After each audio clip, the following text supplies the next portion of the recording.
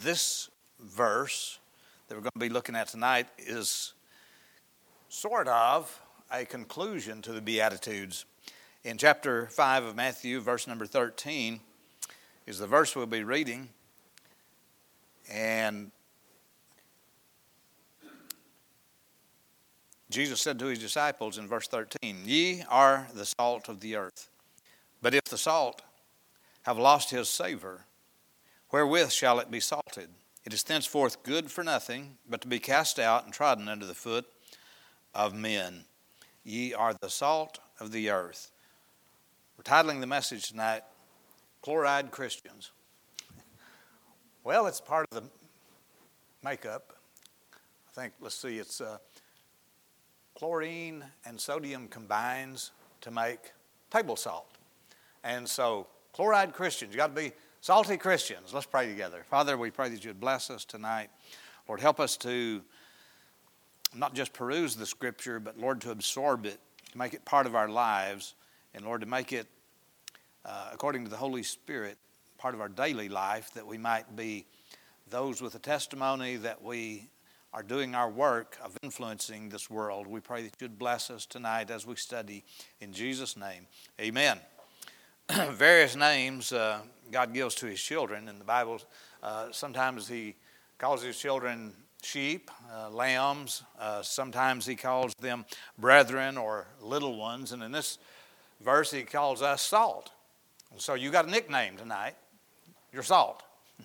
And we're going to look into this thing of being salty Christians, chloride Christians. And we have a responsibility. I believe this refers to our testimony in the world and how we have a responsibility to influence the world about us. Now, there's people on social media that call themselves influencers. And I'm not sure that they're influencing a lot of good, but we can influence for good as Christians if we follow what Jesus said here. God's rule over the universe has not ended. Now, Jesus came, and in Matthew chapter 5, when he spoke the Sermon on the Mount, he was giving instructions for the ethical makeup of his kingdom, the kingdom that he offered the Jews at that time. And as we've stated a number of times in this series, the Jewish leaders, the religious leaders rejected Jesus, and so he withdrew his offer of an immediate kingdom because they rejected him. So then the church becomes a parenthesis in a period of time that we live in right now. And then when the rapture takes place and we go up, Christians go up and out, we'll be with Jesus during the time of the Great Tribulation for the next 7 years after that rapture. And then at the end of that tribulation time, we'll be coming back with him. And at that point, we'll come down to earth with him. He'll set up his kingdom on earth for 1,000 years. And after that, all eternity. But during that 1,000 years, we will experience what the Israelites would have had in that 1,000-year kingdom if they had accepted him at that time. And so we get to be in on it when he comes back. And this will be the character and the characteristics of his kingdom. Now, you and I who are saved, since God hadn't relinquished his rule over the universe, although he does let Satan have his run around the world at this time, we who have accepted Christ have the King reigning in our hearts. And so we are living in his kingdom. And New Testament Christians look to Jesus even now as the King, even before that 1,000-year reign starts. And these characteristics that's mentioned in the Beatitudes and throughout the Sermon on the Mount, beginning in chapter 5 and going on for several chapters after, we see how that kingdom would be conducted and the inward nature of those subjects of the King, of which you and I are spiritually right now. And so we are to have those characteristics within us as we await the physical kingdom to arrive. We're to have those characteristics in us. And so therefore, if we do what's been preached about and read about in the previous verses of Matthew chapter 5, in the Beatitudes, if we have those characteristics, then we will exert an influence over the world around us. And that's what we're talking about tonight. Chloride Christians, what can we do? Well, we move into this idea of salty Christians now, and number one, we want to see a description to analyze. He says, ye are the salt of the earth. So he's given you a name, given me a name. We are the salt of earth. We have this property of salt. And so people don't often sit around and think, boy, I'm really thankful for salt. You know? Now, I do, when I'm sitting at the table, Aaron made soup yesterday, and boy, I love soup in cold weather, don't you? And he made some good soup, and I'm sitting there eating it, and I get up and go and get the salt shaker and the pepper shaker. I don't care what you're serving when I eat. Don't be offended if I grab a salt shaker and pepper shaker and give it an extra dash or two, because I love salt and I love pepper. And I mean, pepper's good on vanilla ice cream, right? And so I like salt and I like pepper. And salt has its place. And I don't sit around and think about how great salt is until I taste something that needs salt. Then I'm thankful for salt. Put a few dashes in there and taste it. And after about a pound of adding salt to my bowl of soup, I think, man, that word there, salt is really good. Well, the Lord is using salt to refer to us as His people in this particular time. You know, salt, if you didn't have a certain amount of salt in your bloodstream, you'd die. Salt is necessary. There's people that go to the doctor, and most of the time the doctor is telling us, don't eat too much salt. Too much salt will make you have high blood pressure and all of that stuff. I don't want to go to the point where one guy we had in our church back years ago, we had just started, and one guy was preaching in a nursing home, Brother Chad, and he went to the nursing home. He was telling me when he got back, and he was kind of the guy that went overboard about some things, and he was preaching on, it might have been this text about salt, and he told those people in the nursing home, he said, I don't care what your doctor says, salt's good for you, eat lots of salt. And he came back and told me about that. I said, Brother Winder, you're probably going to get us kicked out of the nursing home. You go in there and tell them to ignore their doctor. I don't think that's going to be good for us. So I don't want to go to that point, but I am saying that salt is necessary for life. And salt is a sustainer of life. In the ocean, there are more life forms in the salt water than there are in fresh water, because salt is a sustainer of life. When you cry, your tears have salt in them. When you sweat, your sweat has salt in it. And so you have to have a certain amount of salt. And if your salt level drops too low, the doctor may say, man, we got to raise your sodium level a little bit. And so your sodium and what's that other one that bananas got in it? Huh? Potassium, yeah. You've got to get your sodium and potassium level just right. I'll have a medical degree pretty soon, and I can tell you exactly how this works. Salt is a sustainer of life. It's also a preservative. It retards spoilage in food, and so we use salt. Back when I was a little kid, my grandpa, he was an old timer. My grandpa was born in the 1880s, and in the fall of the year, I remember we called it hog killing weather, when you got a couple of frosts, and it would kill all the flies and the insects, and so then they'd kill hogs, and they'd cut up all this fat. And I remember seeing my granny out there with a big old kettle and build a fire under it. She was just like Granny Clampett. I'm not kidding you. Does anybody in here not know Granny Clampett? You don't know Granny Clampett? Pray for him. You got to watch the Beverly Hillbillies. I mean, this is like the Three Stooges. You don't have a real education until you know Jed Clampett and his clan and the Three Stooges. But I'd see my granny out there, and she'd have something that looked like a boat paddle, and she'd have this big old cast iron kettle with a fire built under it, and she's stirring that and rendering down that fat into lard. And while she's doing that, Papa's out in the smokehouse out behind the house, and he's got all these cuts of meat that he's chopped up from that hog, and it's got hams and shoulders and middlings. Now, everybody knows what middlings are too, right? Huh? Alan does. He knows what a middling is. Don't you? He don't either. And he's our barbecue guy. Man, there's no telling what he'll cook us. He'll probably be cooking snake or something. And so The middling, I think the middling is what they cut the bacon out of, and that's what the old folks called it. And so he had all these hunks of meat laying up on a wooden shelf that he'd built in the smokehouse, and he'd salt those babies down. There'd be a crust of salt like a half inch or an inch thick on all of that meat. And he'd flip it over and he'd salt the other side down. Sometimes they'd mix some sugar with the salt. And now if he hadn't salted those down, it would have spoiled in just a little while.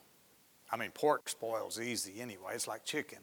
And he'd salt those down, and they'd lay there all winter. And you could go in there and take that middling and take a big old butcher knife and cut off some thick slices of bacon and throw those in the skillet, cook them on that wood cook stove that Granny had. Ooh, I'm telling you, that was good stuff, man. And she'd make some fresh biscuits and gravy and fry some eggs to go with that salt pork. And man, it was good. Now, if you didn't salt it down, it wouldn't be preserved. And by the way, you can take some of those little hams and slice some of the slices of that salt and sugar cured ham, throw it in the skillet, and the drippings left over in that, you can make some fine red-eye gravy out of it, boy. And you could baptize a biscuit in that stuff, and it was larraping good.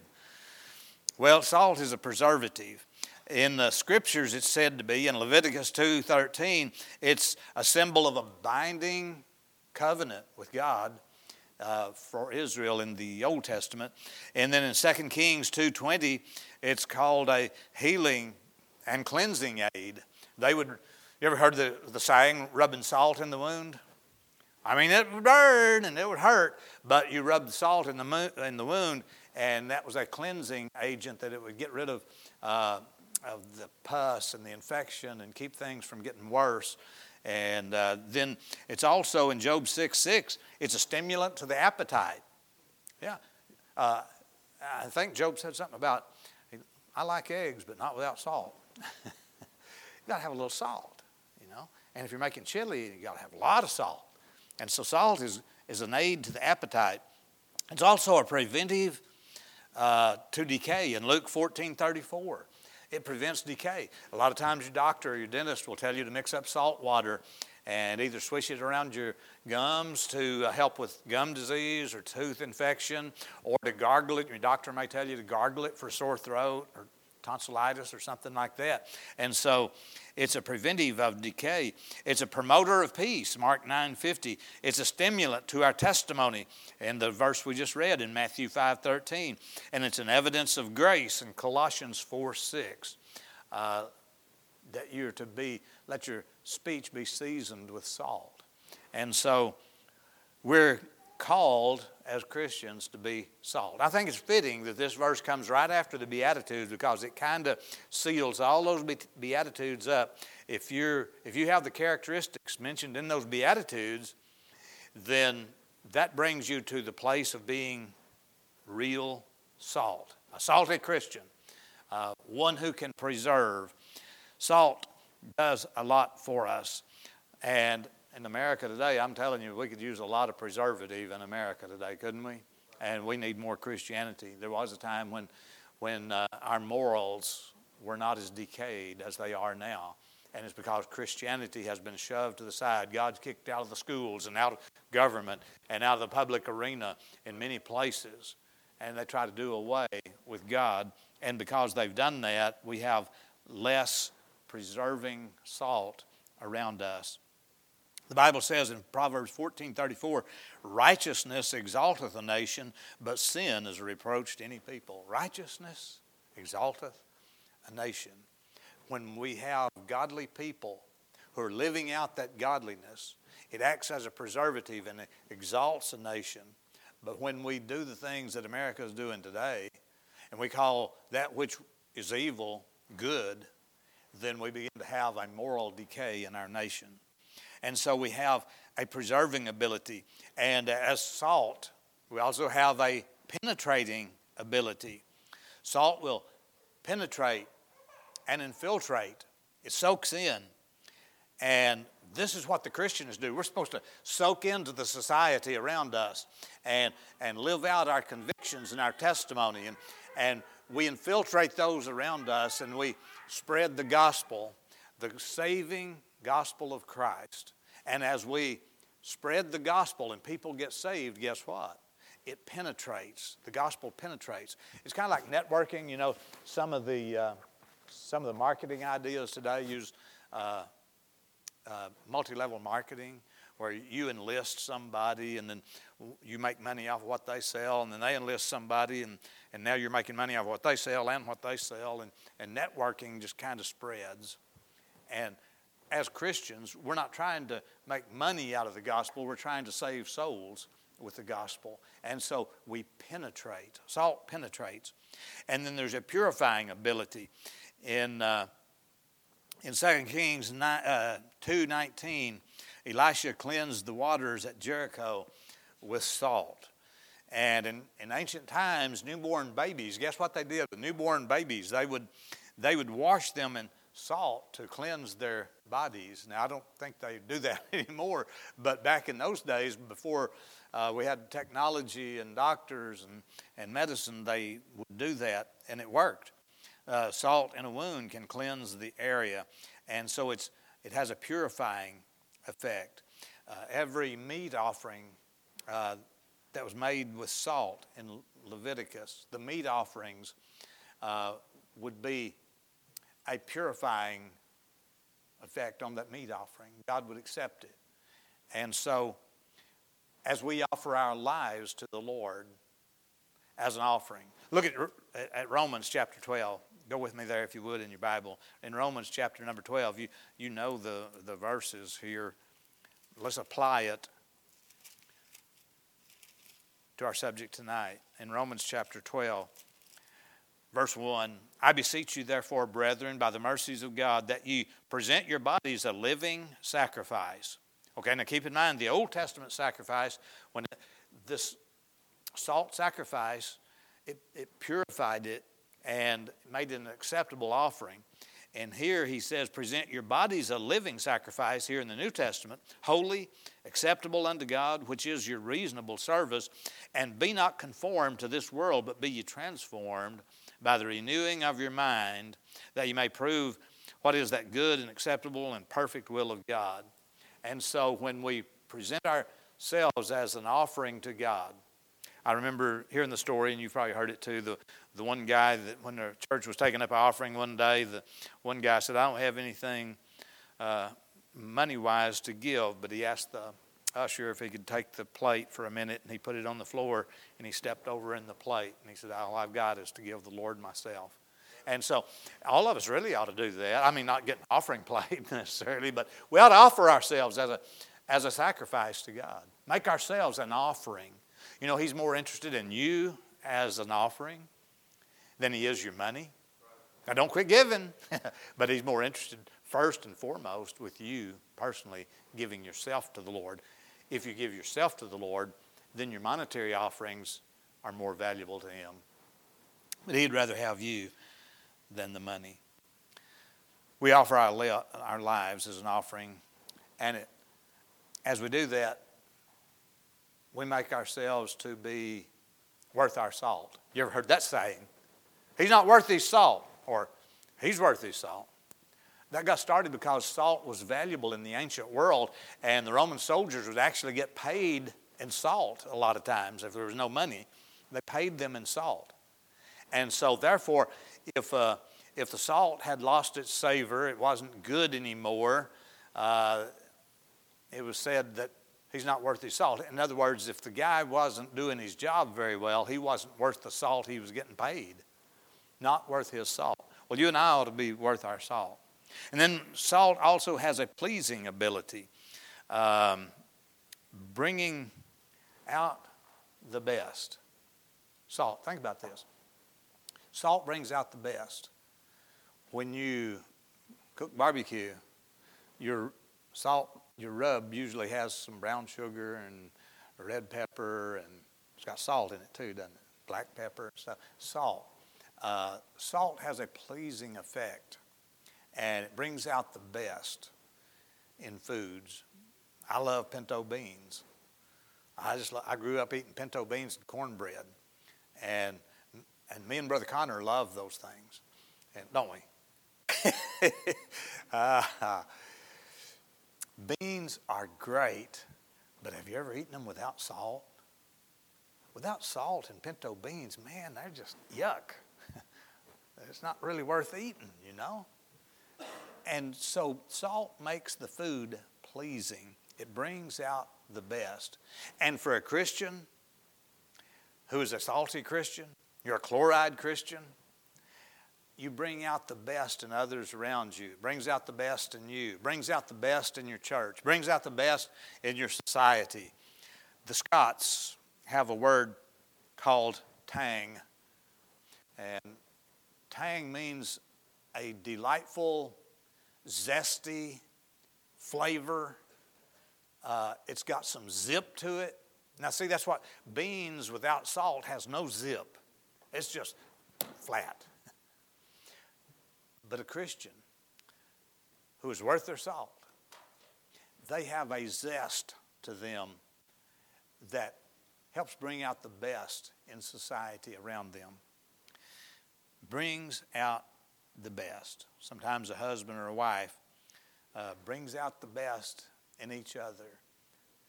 Adds zest to life. And that's what being a sold-out Christian, a chloride Christian, does for us. As we go out into society, we bring out the best. But then salt also has a poisoning ability as well. It kills some things. When I was a kid, we used to have an old wooden ice cream freezer, and you had the little metal can in the middle of it and a hand crank, and we'd put the milk and vanilla and sugar mixture in the can and then fill around the outside of it between the can and the wooden bucket with ice and salt that ice down. And you'd crank and crank and crank. Man, it seemed like an eternity, especially when you're a kid and you're wanting to eat the ice cream right now. And you got to crank on that thing, crank on that thing. And finally it's frozen and you're ready to eat it. And after the ice cream was gone, Dad had me go pour the salt water out where the ice had melted and left all that salt in there. I poured it out, and I noticed a few days later where I dumped it, man, that grass, this was summertime, and the grass was brown and dead. Salt can poison some things, and you know what it does with a salty Christian is it can poison sin around you. When we live close to the Lord and we're holy and acceptable, we've given our life to God as a pleasing sacrifice. When we're living close to the Lord, we just kind of have a poisoning effect to sin. You ever notice a lot of times, I remember Joey saying this when he went to work, that a lot of the guys were pretty foul-mouthed, and when they found out he was a Christian, he was always praying over his food at lunchtime and stuff like that. They found out I think they call him preacher now. And he said now when they go in to eat, he said at first they just ignore him when he was praying over his food. Now they ask him, before they start eating, they ask him in the lunchroom to go ahead and pray for their food too. And he said they even watch their mouth. He said, don't cuss near as much. So that saltiness of the Christian kind of has a poisoning effect to the sin around you. And people begin to watch their mouth around you, and they don't tell the dirty jokes as much around you. Now, if you're a salty Christian, now if you've been influenced too much by the world, and you act just like the world, and they think you're part of the world, and you're not a Christian, then they'll tell those dirty jokes around you, and they'll expect you to laugh too. But when you don't laugh, if they do tell one around you, you don't laugh, then they know something's different about you. And you've got that saltiness about you that just kind of poisons the sin around you, and they don't do the same stuff. Now, that doesn't save them or keep them from sinning, but it tones it down and has a deadening effect on some of that sin. I mean, salt just kills some things. You ever pour salt on a slug? Anybody ever do that? Man, you pour a little salt on a slug. Now, this is cruel. Don't tell PETA. They probably think those things have a soul. You pour salt on a slug, and man, he'll just melt. Salt has a possibility of killing things. But on the other hand, we as Christians don't want to let that poisoning effect poison our brethren and our families. And if we are not the right kind of Christian, if we're not dedicated to the Lord and to His Word, we can begin to say harsh things or do harsh things to those around us, and that it will poison them. If you're always criticizing somebody in your family, you know what that does? It has a poisoning effect. If you tell your children, you're dumb, you won't ever amount to anything, you're ugly, you tell them those kinds of things, and guess what? It's going to poison them. Those kids tend to live up to what you say. And if you give them something worthwhile to live up to, it's a lot better. It'll cause growth instead of deadening. Christianity is a pure poison, though, to sin. You say, well, what about turning the other cheek? We would get into that a little bit later if we were to go through this whole Sermon on the Mount, where Jesus said to his disciples, you're to turn the other cheek. Somebody smacks you on the cheek, you're to turn the other cheek. What does that mean anyway? Does that mean that if we're going to be a salty Christian, would that contradict what Jesus said about turning the other cheek? No. Jesus never contradicted himself about anything. And the Word of God never contradicts itself about anything. What Jesus meant by turning the other cheek, he wasn't talking about giving up your right to protect yourself or protect your family or to protect your nation. He's not talking about that. But turning the other cheek is giving up your right to demand that your own honor be defended. You know, if somebody insults you, you're not supposed to insult them back to get even with them. He didn't mean that if a bad guy comes up and pulls a gun on you and you can outdraw him and pull the trigger first, he didn't mean you wasn't supposed to protect yourself. Or some guy comes along and tries to mistreat your wife or your children, smack them. I don't think Jesus meant laying down and being a doormat for anybody. But it did mean that if I'm personally insulted, then I'm not supposed to hurl insults back. Turn the other cheek. You know, it's not a tragedy for our character to be called into question. Now, I'd rather not be criticized. And the good thing about being a pastor is you never get criticized. Nobody ever hurts your feelings because we have what Charles Spurgeon said. We've got a dove's heart, but he also said you got to have skin like a rhinoceros. And so everybody can get their feelings hurt. It doesn't mean we ought to hurt people back. And the amens were deafening. Then there's a promoting ability of salt. When I say a promoting ability, I'm saying that salt promotes something like thirst. You ever eat something real salty for supper and then, boy, it's bedtime, or maybe you wake up in the middle of the night and you're starving to death for a drink. You know, you're just thirsty. Salt makes you thirsty. And for the Christian who is a salty, chloride Christian, you're living close to God. You are the salt of the world. And because of your influence to those around you, you will make them crave or thirst for the water of life. See, when we look like, act like, and talk like, and live our lives like we're a Christian, it ought to stir up a thirst in them to say, boy, whatever they've got, that's what I need. And every Christian ought to live that way, that man, we cause a thirst among the lost people to say, I don't know what he's got, but I've got to have it. Can I go to church with you next Sunday? Let me think about it. Yeah, no, you're welcome to go. And we ought to be causing a thirst in others to know the Lord. We can point people to Jesus and share with them the water of life. And then there's a proving ability of salt. It changes just about everything it touches. And when talking about changes, salt changes things, and a salty Christian changes things. There's a difference between a thermostat and a thermometer. A thermometer just moves up and down with the heat. If it gets cool in here, the thermometer drops. It follows the lack of heat. If the heat goes up, the thermometer goes up. But the thermostat doesn't do that. The thermostat, when it detects a need for heat, it changes things. It boosts the heat back up. When there's a loss of heat, it brings it back up. Summertime, When it gets too hot, that thermostat says, hey, it's getting too hot in here, and it kicks on the air conditioner and brings that temperature back where it's supposed to be. And a Christian who is a salty, chloride Christian, we don't just go with the flow with the world. And just because the world does something, we don't do it. We as Christians know what the Word of God teaches, and we tend to be salty Christians that affects the change for up or down. Hey, when the world says, ladies, cut that hemline just a little bit higher because after all, boys must be boys and they like to look.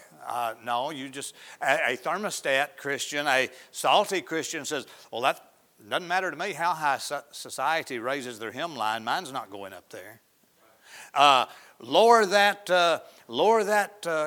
collar so the cleavage can show. Because after all, that's in style, that's the fad. And a salty Christian says, no, not for me. I believe the Bible teaches modesty. And I'm not going to be a thermometer that goes up and down with the world. I'm going to be a thermostat that says, nope, we're cutting it off right there. Not going any further. And when the guys say, well, come on, go out with us. We'll have a few beers. No, I'm not going to have any. I don't think you should either. When I got saved, I dumped out. I went home. Boy, oh boy. And nobody told me to do this.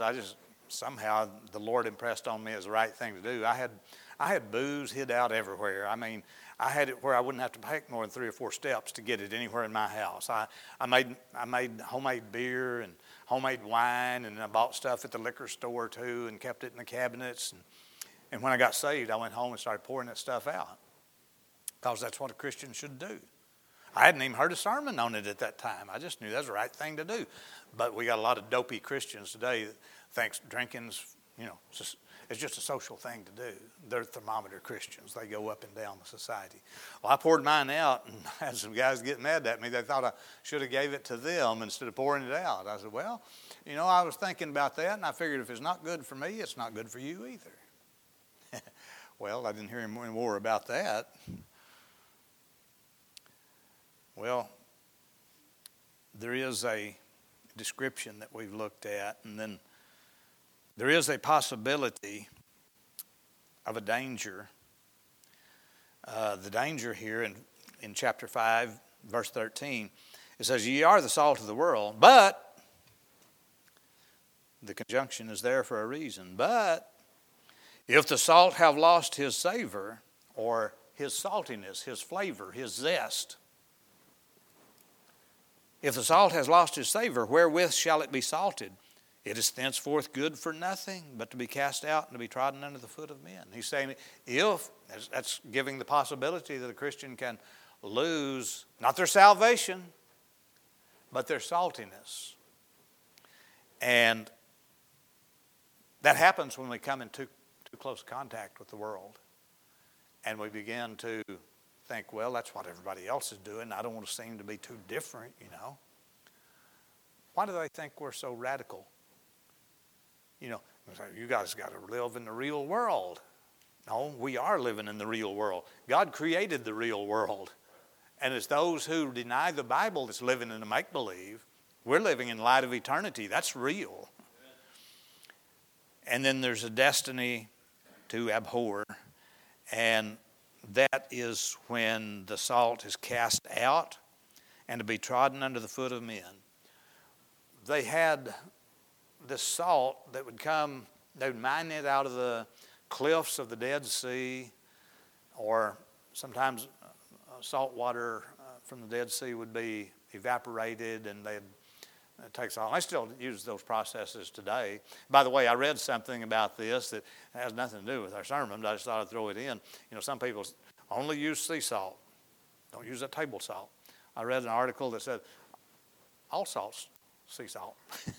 It was all made when the water's evaporated, and whether it was mined out of a cliff or whether it came up out of the sea and then the waters were evaporated, it all came because of its salinity of being in a pool of water somewhere a long time ago. And they would mine this salt out of those cliffs south of Jerusalem, and then they would use it to flavor their food and use it as preservatives and all those things we talked about just a little while ago. But if it was exposed to light and air, or maybe it was placed on the ground where it came in contact with the earth, became contaminated. As it became contaminated by heat, light, and air and earth, it would lose its savor. It would become contaminated. And when that happened, they said, well, that's not any good anymore. So they would use it like you and I might call over to the rock quarry and get a load of gravel or chat, a little fine crushed up limestone, and throw it. We had out here in front of the church for a long, long time before we got it blacktopped. We had a limestone parking lot, and there's a lot of you probably have it on your driveway. I've got it on my driveway, crushed limestone. And so in this day, when the salt lost its savor, it became no good for seasoning or using for wound care and things like that. When it lost its savor, lost its strength, lost its goodness, they would throw it on the footpath for gravel. And they'd walk on it and keep your feet out of the mud. Anybody walking in the snow the last few days or in the mud? And as this stuff thaws, you're going to be walking in more mud than you are snow. Well, if you got some gravel there, it kind of keeps you up out of the mud, and that's what they use the salt for. In other words, when the salt lost its savor, it was not valuable anymore. They threw it down and they just walked on it. And as a Christian, we don't want to lose our savor and just become, our testimony is so weak that people trample on our testimony. And if somebody says, well, if that's an example of a Christian, I don't want to be like him. He's a hypocrite, or he's a nobody. He's not real. And so then when our testimony becomes that weak, we get trodden under the foot of men. Every Christian needs to understand that when we lose our saltiness, we lose our function as a Christian in this world. See, God didn't just save us to give us a fire insurance against hell. Now, I'm glad I'm not going to hell. But he saved me for more than just staying out of hell. He saved me to bring him glory. And the way I can bring him glory is by living a life like he meant for me to live, to have these characteristics that we've covered in the Beatitudes. He wanted me to live a life that would produce an influence in the world. And when I'm finished in this world and when I leave this world, I'm hoping that somehow, somewhere, some way, I've influenced somebody's life for the better to bring them closer to Jesus Christ. Every one of us must ask ourselves that question. What have you done to influence your family for Christ? There's an old country song where they say, mamas, don't let your babies grow up to be cowboys. I'd say, mamas, don't let your babies grow up to be lost. To be Christ haters and Christ rejectors. And the reason that falls on a lot of mama's shoulders is because daddy's out of the picture in a lot of cases. And that's why the family unit is being torn down and destroyed, because people in our society today, for the most part, those who are not saved and not involved in church, their life is spent on bringing pleasure to themselves instead of bringing glory to God. And if we don't bring glory to God, it won't bring glory to God for me to go down and play some sports. It won't bring glory to God for your kids to drop out of church on Wednesday nights and play Little League baseball or softball. I'm not against sports. I'm just saying if it replaces church, it's not a good thing. And we have to be, you say, but what if that's the only night they can play? What if it's required for me to take them on Wednesday night? Stand up and say, be salty. Say, I wish you wouldn't have this on Wednesday night because we're going to have to miss it in order to go to church. We're in desperate need of some salty Christians who just stand up and say no, and they do it politely, not as a jerk. They say, no, we had church long Wednesday nights, long before this Little League ever started. and we had church on Sundays long before we had the softball fields and the volleyball practice and pickleball, whatever that is. And we had church long before that. And people used to respect church. But now they're designing things to replace church. That's where Salty Christians comes in. And they just say, no, I'd like to play, I'd like to be involved, but I can't do it. The Lord comes first. Seek ye first the kingdom of God and His righteousness, and then all these things will be added unto you. That's what the Bible says. And so we as salty Christians have a preserving effect on our society. And I've just asked each of us to consider our own lives this evening and see if our life is really like salt in the world, or are we just being kind of bulldozed into conforming to our society. There's some things that I'm just not going to change. And when it comes to compromising, I'm willing to compromise. If my wife and I go out to eat and I say, honey, where do you want to go? And she says, well, it doesn't matter to me. And I said, well, it don't matter to me either. Where do you want to go? It don't matter, you choose. And so I start to pull in at the restaurant, and she says, oh, we're not eating here, are we? I don't mind compromising on where we're going to eat supper, I don't mind compromising over whether your coat is blue or black or red. I don't mind compromising on what color the carpet is. But I do mind compromising on the Word of God. And I do mind compromising on the things of God and service to God and submitting my family to the things of God. And so the Bible says, bring them up in the nurture and admonition of the Lord. So it doesn't matter if it's a family member or some well-meaning friend or some entertainment venue that says, look, you don't need to go to church every time the doors are open. Well, that's the way the devil got in the door with Adam and Eve. It won't hurt you to just look at it.